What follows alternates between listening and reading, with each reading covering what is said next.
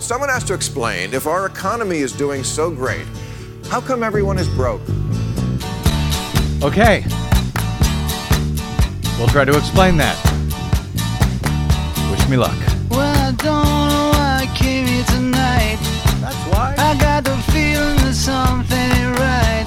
No, it ain't. I'm so scared in case I fall off my chair. And I'm wondering how I'll get down the stairs. Clowns to the left of me, jokers to the right. Here I am, stuck in the middle with you. Here I am. Yes, I'm stuck in the middle with you. From Pacifica Radio in Los Angeles, this is the BradCast as heard on KPFK 90.7 FM in LA. Also in California in Red Bluff and Redding on KFOI, in Round Mountain on KKRN, and in Eureka on KGOE. Up in Oregon on the Central Coast on KYAQ, Cottage Grove, Queso in Cottage Grove. In Eugene on KEPW. In Lancaster, Pennsylvania on WLRI. In Maui, Hawaii on KAKU. Columbus, Ohio's WGRN. Palinville, New York's WLPP. Grand Rapids, Michigan's WPRR. In New Orleans on WHIV. In Gallup, New Mexico on KNIZ, Concord, New Hampshire's WNHN, Fayetteville, Arkansas's KPSQ, in Seattle on KODX, Goldendale, Washington's KVGD, and in Minneapolis, St. Paul on AM 950, KTNF. We also stream coast to coast and around the globe every day for your listening convenience on the internets, on the Progressive Voices channel, Netroots Radio, Indie Media Weekly, FYI Nation, NicoleSandler.com, Radio Free Brooklyn, GDPR, Revolution 99, Workforce Rising, Deprogrammed Radio, and Detour Talk. Blanketing planet Earth 5 days a week. I'm Brad Friedman, your friendly investigative blogger, journalist, troublemaker, muckraker, and all-around swell fellow, says me. From bradblog.com here with another thrilling edition of the world-famous BradCast. We're glad you could join us for it. And join not just me, but Desi Doyen as well. Hi, yes. Des. Hi, I am here. All right. You am. I am. Earlier this week, the Institute for Policy Studies expert on inequality, Chuck Collins, wrote over at Common Dreams that Senate leader Mitch McConnell and Senators Charles Grassley, Chuck Grassley of Iowa, and John Thune of South Dakota introduced the Death Tax Repeal Act of 2019. Collins observes that it is worth noting that the number of annual taxable estates in their home states, the home states of those three senators, Kentucky, Iowa, and South Dakota, are fewer than 24. That's the Republican leader of the U.S. Senate proposing with two other top GOPers that we need to do away entirely with the estate tax on fewer than 24 people in their own three states combined. That's after already radically lowering the estate tax in their huge tax cut last year for corporations and rich people just 1 year ago. They're still not done. They want to do away with the estate tax entirely, which they call the death tax. That, even as we hear constantly how people like Congresswoman Alexandria Ocasio-Cortez and Senator Bernie Sanders and Senator Elizabeth Warren, that they're all crazy. They're just radical. They're far outside the mainstream because they want to raise taxes on the wealthy. And yes, presumably those fewer than 24 people in those three states in order to pay for things like, Medicare for all. For all. That would be everyone. A Green New Deal. Free college tuition. All of which, just like raising taxes on millionaires and billionaires, all of that stuff is just wildly popular among the American people, including among Republicans, but apparently not in the U.S. Senate, apparently not on Fox News, and frankly, apparently not even on the non-wingnut media, the regular old corporate media, who see those ideas as just crazy, insane. We could never afford them. They're pie in the sky, so-called liberal ideas. Liberal ideas that, by the way, the majority of people who identify themselves as conservative also support. Whereas, killing the estate tax on dead millionaires and billionaires, that's perfectly normal. I mean, yeah, it's so normal that you probably haven't even heard a word of complaint about it from the corporate media that they want to kill the Death Tax Repeal Act of 2019. You probably haven't even heard about it at all from the corporate media, much less, of course, the wingnut right-wing media like Fox News, etc. Instead, today, we heard all about how the economy added 300,000 jobs in January. It's going gangbusters, more than expected. The economy is on rocket fuel with record low unemployment. So why should those so-called liberals want to mess it all up by, increasing anybody's taxes and giving anybody services that are wildly popular and, wildly requested from not just Democrats, but also from independents and even Republicans? This crazy idea that, you're an average person in America, you pay your taxes. How crazy of you to expect to get something in return for that. What? And all of that, even as we consistently hear how America is going broke. We've got to, quote unquote, save Social Security and Medicare and Medicaid. How? By cutting those programs somehow. In the meantime, did we learn actually anything at all after the recent 35-day government shutdown when hundreds of thousands of Americans were suddenly on the precipice of bankruptcy after missing just one single paycheck? Did it teach us anything? Or more importantly, did it teach our elected officials anything about the real costs of income equality and racial disparity that continues in this country, that continues to get worse, not better?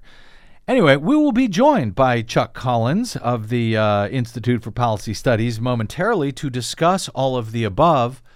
But very quickly today, we spoke a bit yesterday about H.R. 1, the Democrats' new massive elections and ethics reform bill in the U.S. House that would, among other things, lead to automatic universal voter registration for all eligible Americans, same-day voter registration, penalties for interfering with voter registration, blocking deceptive practices and voter intimidation, preventing partisan gerrymandering and voter purges. It would declare Election Day to be a holiday for federal workers. It would institute ethics and lobbying reform surrounding campaigns and elections. And yes, as we noted in detail yesterday, it would allow every voter in America to cast their vote on a hand-marked paper ballot. Again, all wildly popular ideas if you pull them out one by one. It'll probably, hopefully, pass in the U.S. House, but whether it would ever see the light of day in the U.S. Senate, that's another issue. H.R. 1 would also expand early voting to mandate at least 2 weeks of early voting in every state. Many states already have much more than that, but about half the states have no early voting at all. So H.R. 1, or the For the People Act of 2019, would require at least 2 weeks of early voting as a minimum. So there's a lot of good stuff in that bill. Most of it, as I say, wildly popular, pretty much everywhere when people are asked about each of those provisions individually. Yet some states, for some reason, are still trying to move in the opposite direction. I mentioned Senator John Thune, who introduced the Death Tax Repeal Act of 2019, who can't have, I didn't look at his state specifically, but I can't imagine he's got more than 5 people in the entire state of South Dakota who would benefit from this repeal of the death tax, although I suspect he does have quite a few people who would benefit from things in H.R. 1. But apparently too many people in South Dakota are voting, or it's become entirely too convenient for them or something. And Republicans who already have both of the U.S. Senate seats in South Dakota, they're both Republican.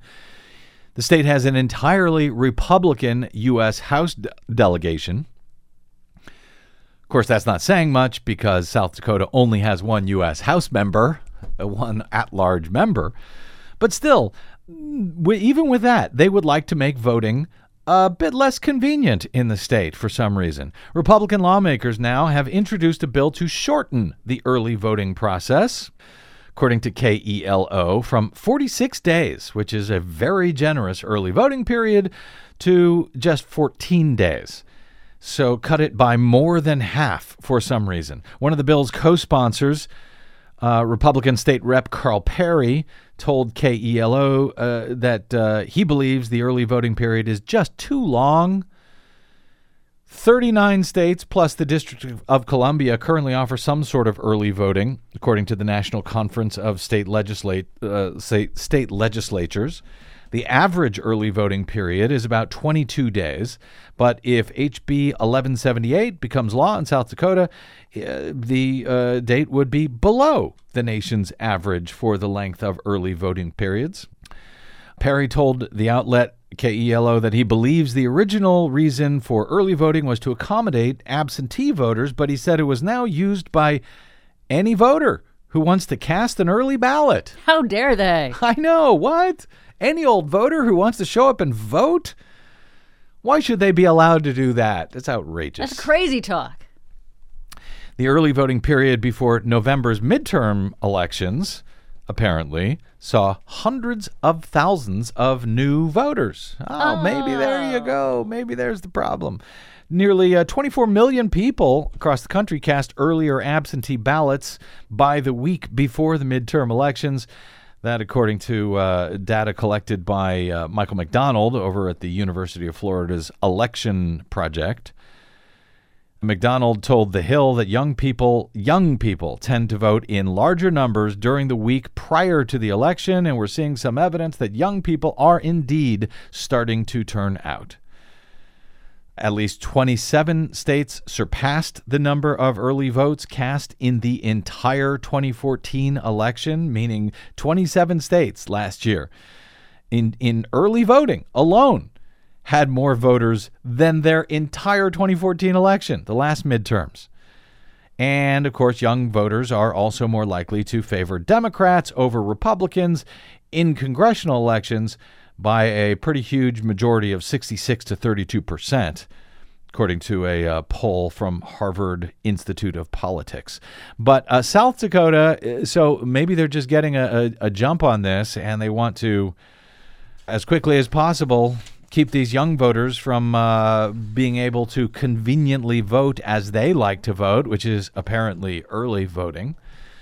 But I mean, I was looking at their results. It's not completely clear what's going on here. I looked back in 2016, the last presidential election. Voters elected just one Democrat to the state Senate in South Dakota, while electing 3 Democrats to the state House. But in 2018, these last midterm elections with this big turnout, voters again elected 1 Democrat to the state Senate in South Dakota, but 0 Democrats to the state House in South Dakota, which is entirely Republican. Entirely. No Democrats whatsoever. So it's unclear what they're complaining about. The GOP actually came out better in 2018. It could be this. I look back at the governor's race back in 2014. That year, the Republican candidate defeated the Democratic candidate by about 45 points, a huge rout. Whereas in 2018, when the governor was up for election again, in that case, the Republican won again, but defeated the Democrat by just 3.5 points. Aha. There you go. It's a Republican protection plan. Looks like the voters getting a little too close out there in South Dakota, so got to stop that. Maybe so. Well, and also It's a Trump protection plan, I'm sure. They're trying to protect him, and if they start now, they just might get it done in time. Yeah, it's just, it's really weird. It's one of these, and, I want to talk to Chuck Collins about some of these ideas, too, because, the American people clearly want one thing. They want to expand voting. They want to make it easier to vote. And then you've got this group of, Republican officials who just are moving in the completely opposite direction. How long can that last? How do we explain that? We'll talk to him about that in a moment. But at the same time, I want to get this in real quick here. The Trump administration's $1.5 trillion tax cut package appeared to have no major impact on businesses' capital investment or hiring plans, according to a survey released a year after the biggest overhaul of the U.S. tax code in more than 30 years. The National Association of Business Economics, their quarterly business conditions poll was published earlier this week and found that while some companies reported accelerating investment because of lower corporate taxes, 84% of respondents said they had not changed any of their plans. That compares to 81% in the previous survey published in October. So they got this huge tax cut, and they didn't do anything with it. Well, they did do something. Well, they hoovered up all of that tax cut and gave it to themselves and their shareholders. Yeah, they did not to their workers. Not to their workers, not reinvesting in the business. Or the economy. So just really one huge con, as we all knew that it was, but now empirical data proves it to be the case. The White House had predicted that the massive fiscal stimulus package, marked by the reduction in the corporate tax rate to just 21% from 35%, that would somehow boost business spending and job growth, but it didn't almost at all. Who could have predicted it? Well, actually, many economists predicted it. But continuing to cut taxes and then claim America is broke and can't afford any new programs that actually help people as opposed to, help defense contractors. Cutting taxes now, that seems to be about the only policy that Republicans have to offer the American people. Oh, and if we keep the polls open for too many weeks, well, that's just too expensive as well. The money it costs and the votes, apparently, that it costs us. So what did, what we all witnessed during the recent government shutdown, with hundreds of thousands of federal workers struggling to get by after missing just one paycheck, even in this economy that we're told is so amazing, did any of that actually change any of these equations we're talking about here for elected officials? Have they begun to understand how they are on the other side of the American people themselves, the majority of the American people? Did it change how regular Americans look at their own government policies, particularly when a Republican Party that seems to be working against the poor and the middle class, no matter how much the media have underscored this notion that voters have turned to Republicans back in 2016 because they were suffering from so-called economic anxiety? Have we learned anything from all of this? Let's take a quick break, and we'll find out if we have. We'll talk about all of that and much more with inequality expert Chuck Collins of the Institute for Policy Studies right here on the BradCast. I'm Brad Friedman.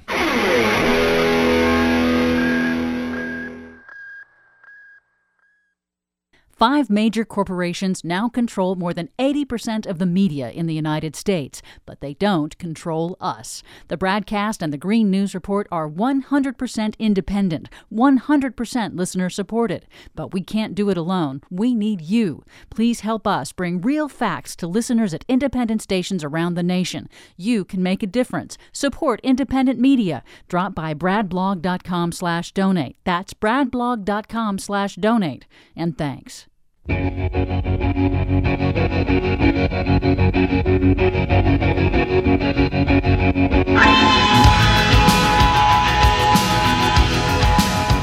Welcome back. It's the BradCast. I'm Brad Friedman from bradblog.com. Amidst Donald Trump's recent federal government shutdown, we covered a lot of stories on this program about furloughed workers, their families, government contractors and their families, not to mention the elderly, disabled, and other Americans struggling with poverty and hoping to survive the record-long 35-day closure without going hungry, forgoing medical care, or even losing their homes in the bargain. We ran an insightful new rules segment from HBO's Bill Maher about a week ago, observing that what the shutdown actually served to reveal was just how close so many of us in this country So many with actual jobs, theoretically good jobs, who have been employed for years, still remain to the very brink of poverty, just one lost paycheck away from ruin. Here's a few of Maher's comments from that segment. Someone has to explain, if our economy is doing so great, how come everyone is broke?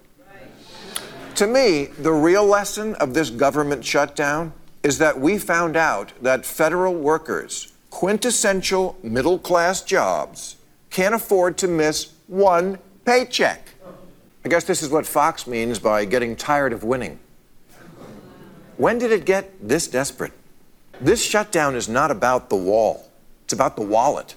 Our economy no longer creates a middle class. It sucks it dry. It sure does.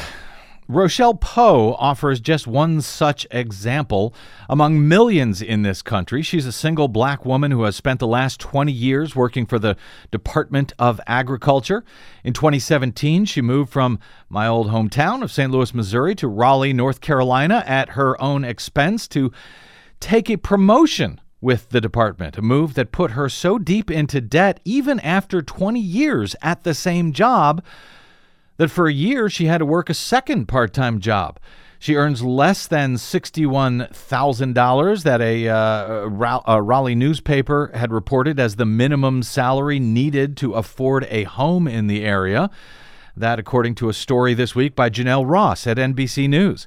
Poe has long lived without cable, Starbucks, and many of the other so-called luxuries that some financial advisors insist that people can cut out and solve their monetary problems. When Poe went without pay during the furlough, friends advised her to rely on her savings, but she does not have any. The move had drained them. North Carolina unemployment officials told her she did not have sufficient written proof of her unemployment during the shutdown, rejecting her claim 3 times before finally approving it during the last week. And when Poe went to her apartment complex management to ask for an extension, she was told to pay up or expect eviction proceedings to begin in just 15 days. And then Poe heard billionaire Commerce Secretary Wilbur Ross on CNBC say that he just could not understand why furloughed workers were facing such struggles, that they'd have to rely on food banks when they could easily just take out a bank loan or something to cover the gap. Mr. Secretary, there are reports that there are some federal workers who are going to homeless shelters to get food. Well, I know they are, and I don't really quite understand why, because the obligations that they would undertake, say a borrowing from a bank or a credit union, are in effect federally guaranteed. So the 30 days of pay that some people will be out, there's no real reason why they shouldn't be able to get a loan against it. Jeez. Out of touch there much, Mr. Secretary? Poe said in response to this notion that they could just go take out a loan, Poe said in response, "I don't think I quite have the words to convey to you how scary, how disheartening, how hurtful this experience has been. You run into people who are, I guess, themselves so comfortable that they are just completely ignorant of the realities of other people's lives." There seems to be too much of that ignorance, particularly among those who actually create the policies that allow these sorts of inequalities to exist and, in fact, get worse for so long. The only reason that Poe, whose parents are both deceased, had any food or gas at all in the last month is thanks to some helpful friends and some pickup work she was able to get at a distillery in Durham. While workers like Poe have returned to their jobs, NBC notes, the problems that come with economic insecurity remain top of mind for millions of poor and middle-class Americans living on the financial edge. Most of these Americans are white, but a disproportionate share are not. Many of them work, but they have been crushed for at least a decade since the Great Recession, NBC's Ross notes, by stagnant wages and rising costs for everything essential to live. I would argue, of course, that the crushing of the poor and the middle class has been going on for much, much longer than the Great Recession, of course. But NBC writes that much like the federal workers who were left scrambling with little savings after their pay was cut off, many Americans do not have anything left over to save, not even to cover a $400 emergency. Chuck Collins, a senior scholar at the Institute for Policy Studies, where he researches inequality, told NBC the economy has been shut down for a lot of people long before the government shut down. So just about 2 weeks before another government shutdown could very well occur again if Donald Trump doesn't get the billions he's demanding for his border wall that not even his own top intelligence and security officials believes to be necessary. Has the previous shutdown at least helped us learn anything about the inequality and struggle that so many Americans are facing, even Americans who have been gainfully employed for years, for decades in the case of Rochelle Poe, but who can barely stand to miss one single paycheck? And if we have learned anything, what can we and should we do about it? And will our elected officials actually be willing to do so? Here to help answer, hopefully, some of these questions is Chuck Collins. He's an expert on U.S. inequality and the racial wealth divide. He's a senior scholar and program director at the Institute for Policy Studies, and he also co-edits inequality.org. Mr. Collins, thanks for joining us today on the BradCast, sir. Hey, thanks for having me, Brad. You bet. I don't know if it's fair to call it an upside, really, but do you get the sense that Americans, or more importantly, our elected officials, I guess, that they actually learned anything from these stories of struggles, so many that we saw during the past, whatever it was, 35 days of that shutdown that people were facing during the furlough over December and January? Did they learn anything at all from that? Yeah, I think a lot of people were, surprised about just the percentage of people who live in poverty and who live paycheck to paycheck, and in that way, I think it was eye-opening and even empathy producing.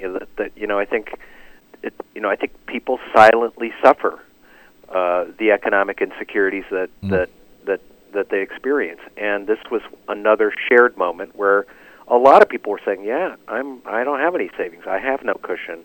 I have to go to the food bank, and I'm a median income worker." So I think it opened a lot of eyes and potentially some hearts and minds as well. Janelle Ross writes in her piece at NBC that most of the jobs that employ the largest number of Americans pay less than $40,000 a year.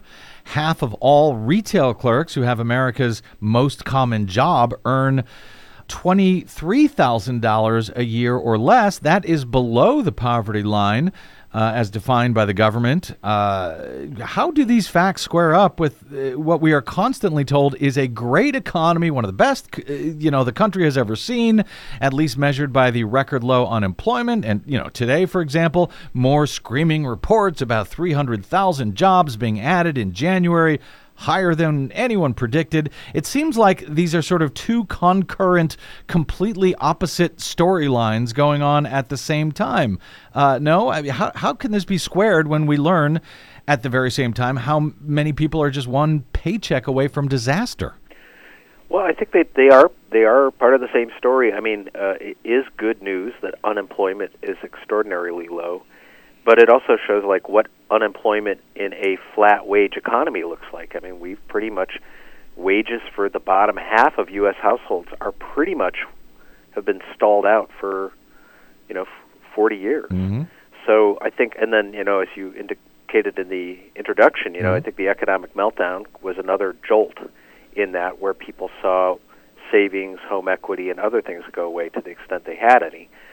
So and the thing that struck me, Brad, is we now know the bottom 21% of households has zero or negative wealth. They have no cushion, and the next fifth are not much better off.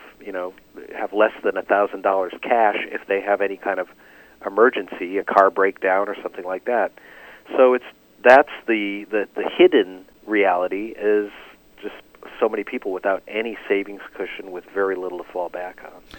Yeah, I mean, it seems like we hear about these record low unemployment numbers, and yet the poor, the middle class, still do not seem to be getting ahead. And then on top of that story, of course, is the racial disproportionality to all of it. 8.7% of white Americans were poor in 2017, but the figure for black Americans was over 21%, for Latinos over 18%, 10% for Asian Americans, that according to census data. And yet all we've heard about since the 2016 election, Chuck, is the so-called economic anxiety of the white middle-class Americans. Why is it economic anxiety when white people are affected, but when it's everyone else, it's poverty, it's laziness, people not working hard enough, when everybody is struggling really against the same poverty line? What explains the difference in the way we regard poverty for white people versus poverty for everyone else in this country? Yeah, well, it's a good question. I mean, we live with some pretty powerful narratives about deservedness and why people are poor and why people don't have, high incomes. And I would put it on a bumper sticker. The myth is everyone is where they deserve to be, and so 40 years of stagnant wages has obviously hit a lot of white households. Mm-hmm. There is a rising insecurity, certainly I think coming out of the economic meltdown a decade ago. A lot of white families experienced a sort of shock and vulnerability. They thought, we thought we were immune, mm-hmm. that we were individually secure, and then all of a sudden we weren't. So I think there is an experience that a lot of white people have gone through, and I would say kind of keeps us from being able to see the parallel experience of everyone else, and the fact that the racial inequalities are deeper and even more insecure. So going back to what we were just talking about, 37% of African American households, zero or negative wealth. 33% Latino households, underwater, 33%. So, yes, a lot of white people are feeling the pain, but a lot of people of all colors and races are feeling that insecurity and pain. But it seems like, only after 10, 20, 30, 40 years of these stagnant wages have kept the middle class down. It seems like after only, all of that time, when, frankly, white folks are now dealing with these issues, that we invented this term economic anxiety to basically, talk about what it is that so many minorities have been struggling with for so many decades in this country. And I don't know. I'm just troubled about that. Obviously, I'm concerned about everyone who is facing these struggles, but there's just a certain hypocrisy, it seems to me, that has emerged in the past couple of years, perhaps to explain Donald Trump's 2016 election, between these two ways of describing the very same phenomena. No, I mean, I think you're making an important point, which is that our racial lenses tell, we say, white people struggling are deserving, those white government workers who are on, temporary furlough or whatever, through no fault of their own, they are deserving. But right. Other people who are brown and black, have some kind of failing or, are undeserving. So I think that's part of it, is we just attach these crude labels, and often those are racialized. And unfortunately, we don't sort of have a culture of solidarity where we kind of look around and of people of all races and say, there for the grace of God go I, or whatever. It could happen to me, or boy, my condition is similar. We tend to differentiate the narratives, if you will, of why people are the way where they are. In 2017, MIT researchers identified $33,425, or that equates to $16.07 per hour. That would be the average living wage, the amount needed to survive without public assistance in this country. And yet, even our most progressive politicians are fighting like hell for a $15 an hour minimum wage, which would be below the living wage.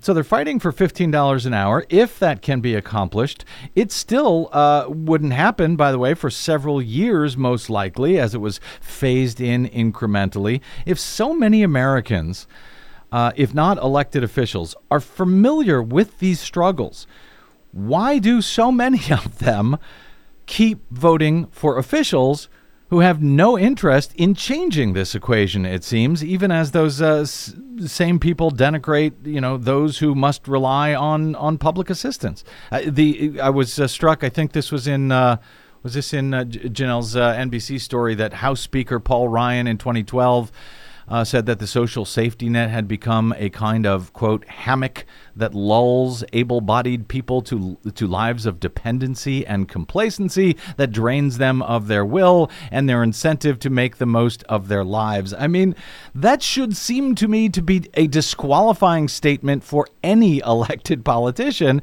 and yet they elected Paul Ryan, again and again. Why... Explain to me why so many Americans continue to vote against their own best interests, if you can. Yeah, well, I think part of it's this mythology we talk about. Paul Ryan also talked about the makers and the takers. Mm-hmm. And you realize, well, I'm a maker. I'm a virtuous maker.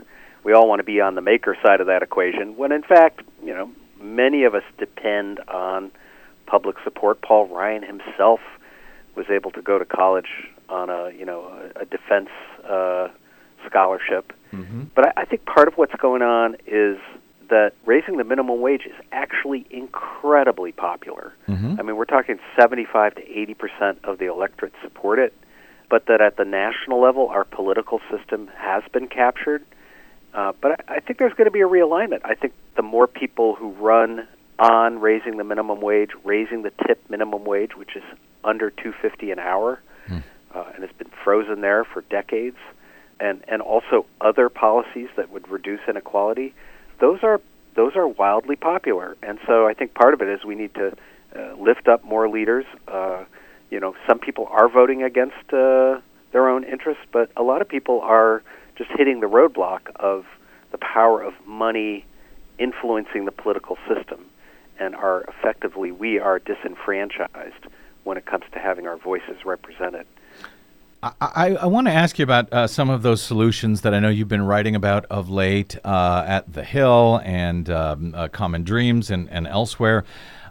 So I want to ask you about that in a second. But we're constantly told we don't have enough money for education, for health care. We can't afford those things. There's always plenty of money for the military, however, and to build border walls, apparently. Nobody ever asks where we will get the money to pay for those things. And yet, half of all people in this country will receive food stamps at some point in their lifetime. And in 2017, about 40 million people lived in food insecure homes. Now, at the same time, we are a very wealthy country.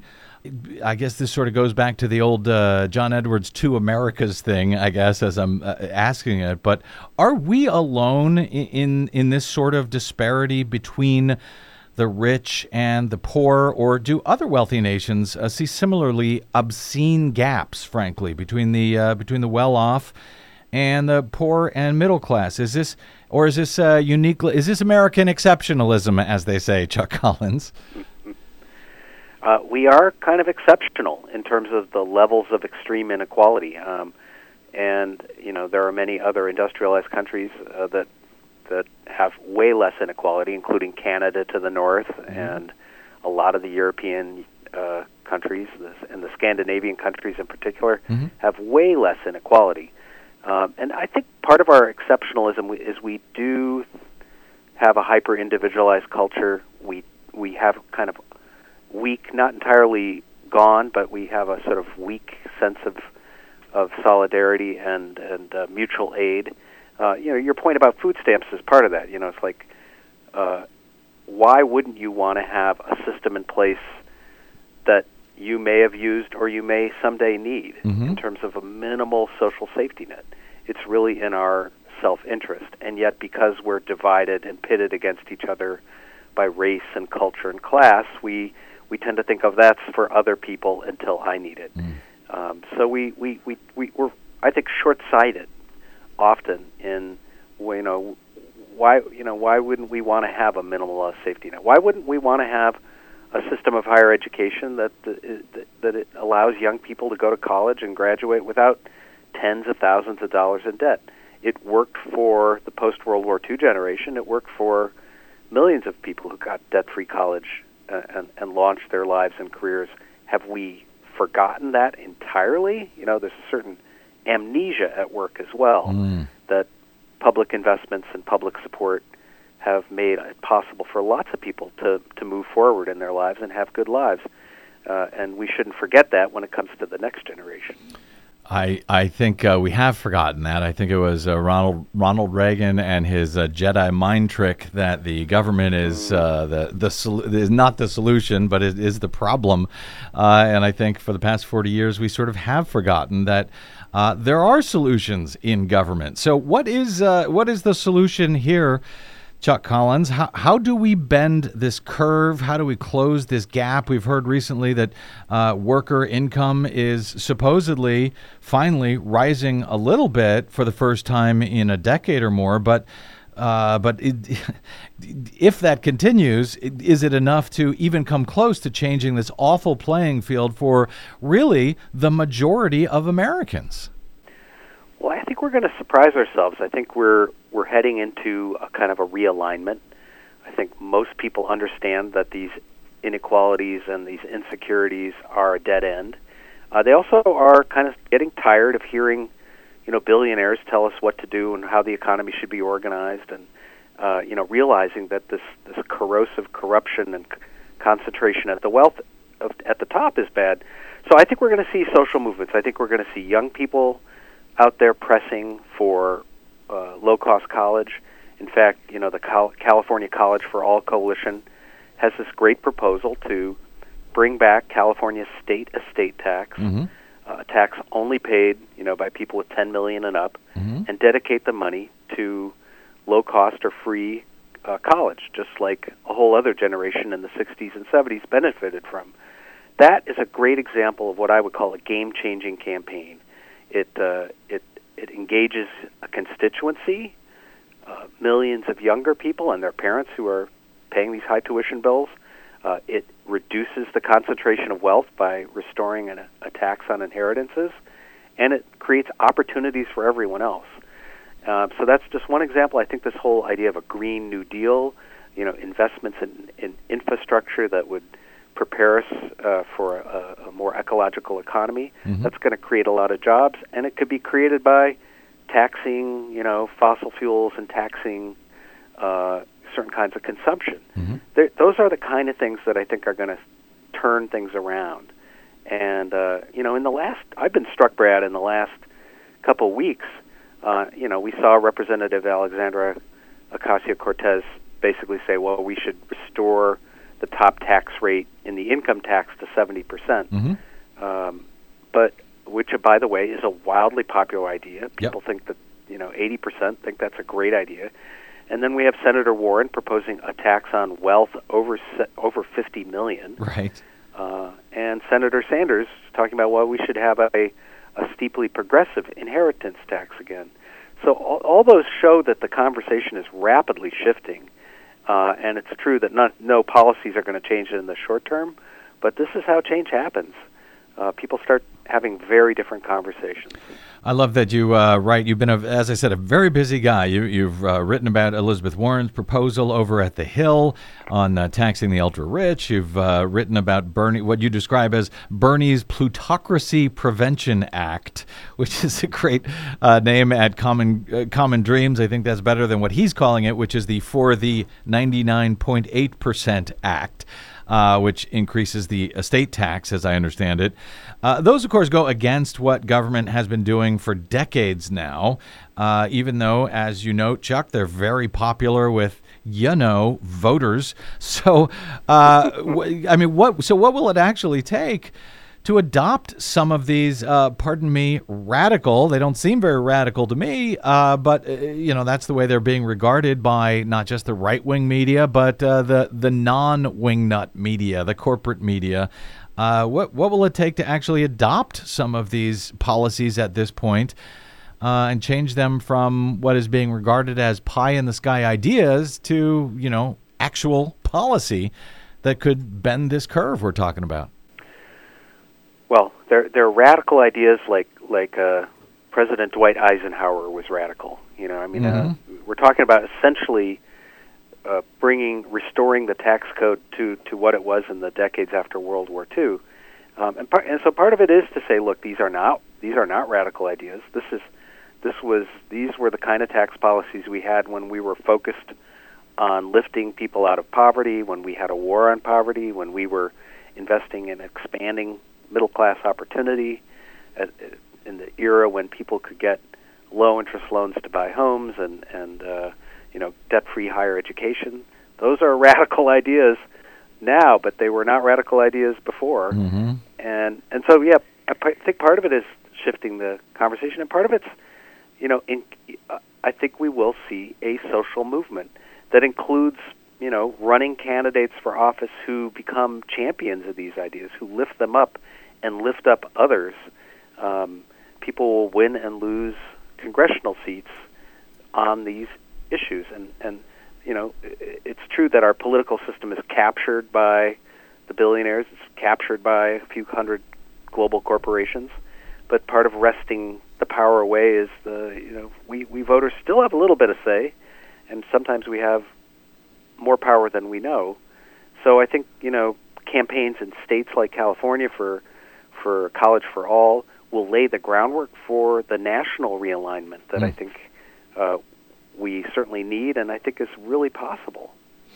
And I think it should be noted here that a few decades ago, college was free for all in California through the California State University system. That changed over time. But yeah, you're right. It is possible. It had been done before. Again, that may have been before the Ronald Reagan Jedi mind trick, but it is doable. Let me give you, Chuck, one opportunity here. Last thought.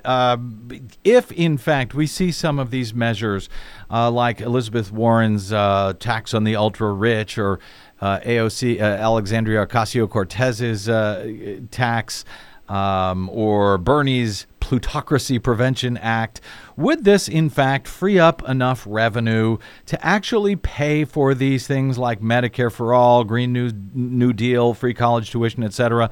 And I'm sort of giving you that softball because, these are regarded as, well, they may be popular ideas, but even if we do these taxes, we can never actually afford to pay for these things.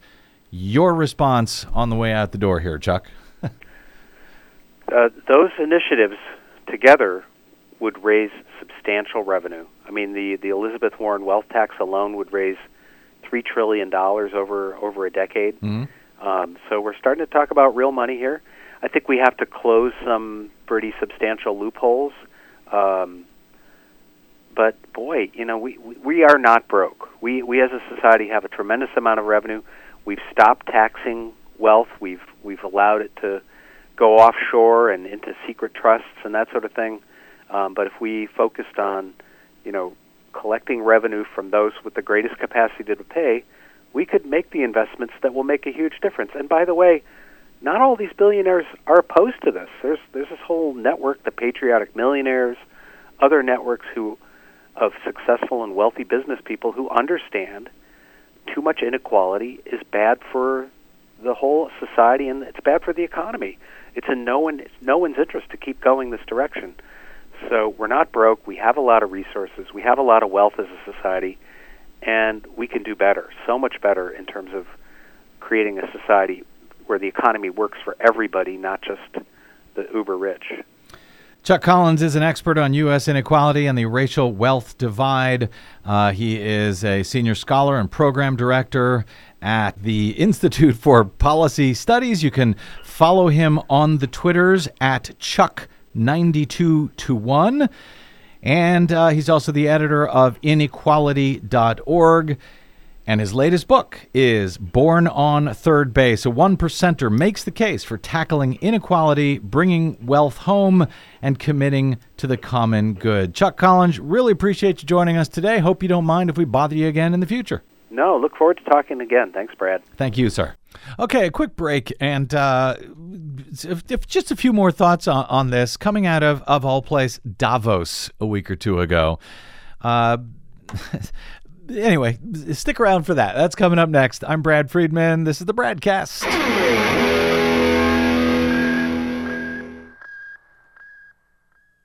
Hey, this is Brad. If you haven't noticed by now, it's no easy feat finding facts, real facts, not alternative facts, over your public airwaves. We try to bring you real facts, truth, and clarity without fear or favor each and every day on the BradCast. But we need your help to do it, and that help is needed more now than ever. Please stop by bradblog.com/donate today. That's bradblog.com/donate, and thanks.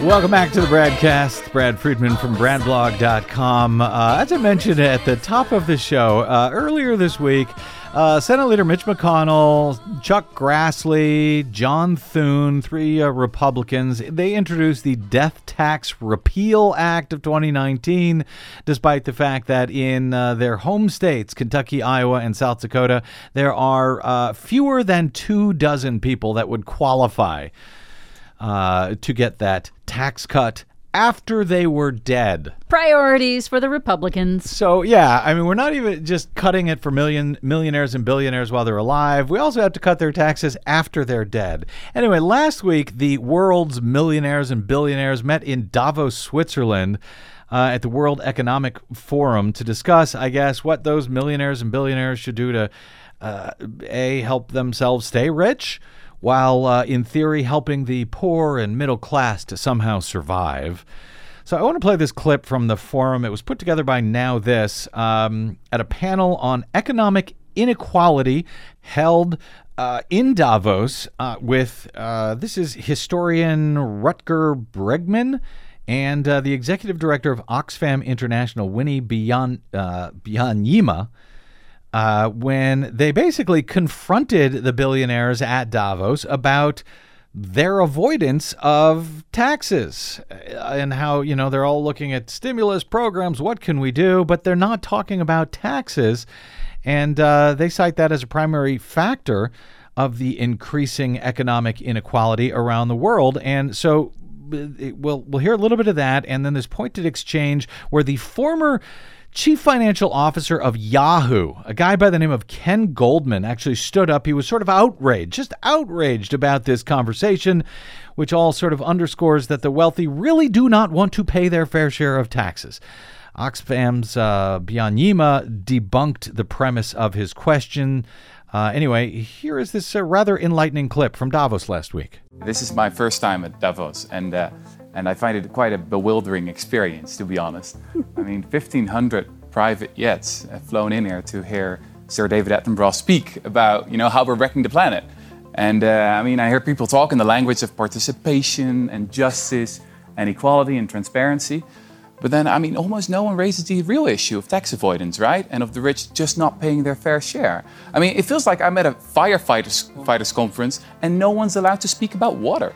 Right? There was only one panel, actually. We've had two. You're the second of our panelists. There was only one panel. Let's go there. One panel hidden away in the media center that was actually about tax avoidance. Yeah. I was one of the 15 participants. So something needs to change here. 10 years ago, the World Economic Forum asked the question, what must industry do to prevent a broad social backlash? The answer is very simple. Just stop talking about philanthropy and start talking about taxes. Mm-hmm. Taxes. We need to. Just 2 days ago, there was a billionaire in here, what's his name? Michael Dell. And he asked the question, Name me one country where a top marginal tax rate of 70% has actually worked. Mm-hmm. And, I'm a historian. The United States, that's where it has actually worked. In the 1950s, during Republican President Eisenhower, the war veteran, the top marginal tax rate in the US was 91% for people like Michael Dell. The top estate tax for people like Michael Dell was more than 70%.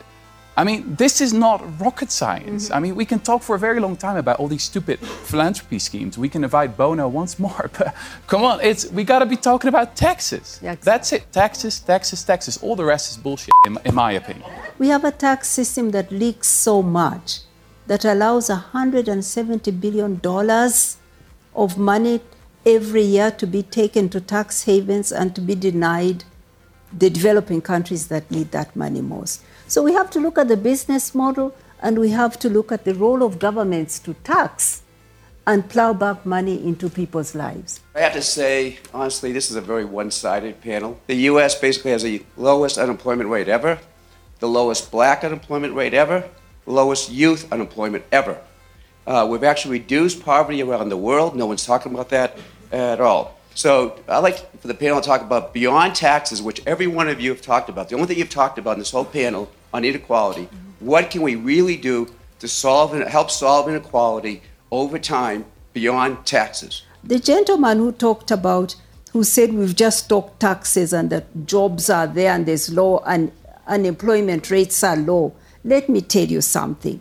We're talking about jobs, but the quality of those jobs. And we also work with poultry workers in the richest country in the world, the United States.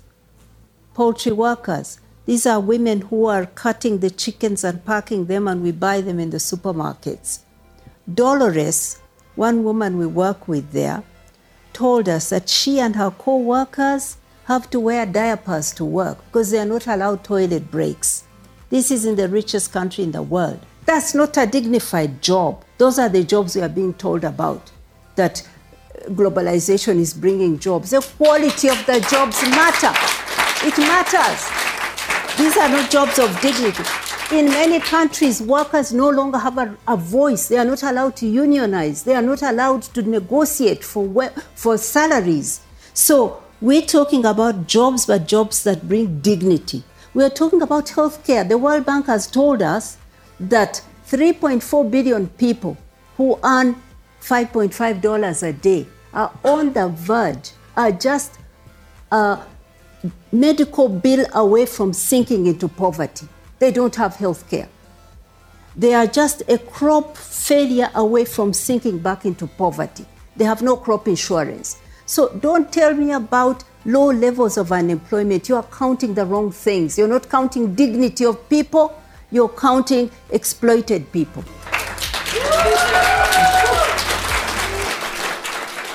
All right, we got to get out. Thank you very much to our producer, Desi Doyen, to my guest today, Chuck Collins of the Institute for Policy Studies, and to all of you for spending a portion of your day or night with us. If you missed any portion today or any other day, you can download the BradCast for free anytime at bradblog.com. Drop me email if you like. I'm bradcast@bradblog.com. And on the Facebooks and the Twitters, I hope you will say hello there and share what we do.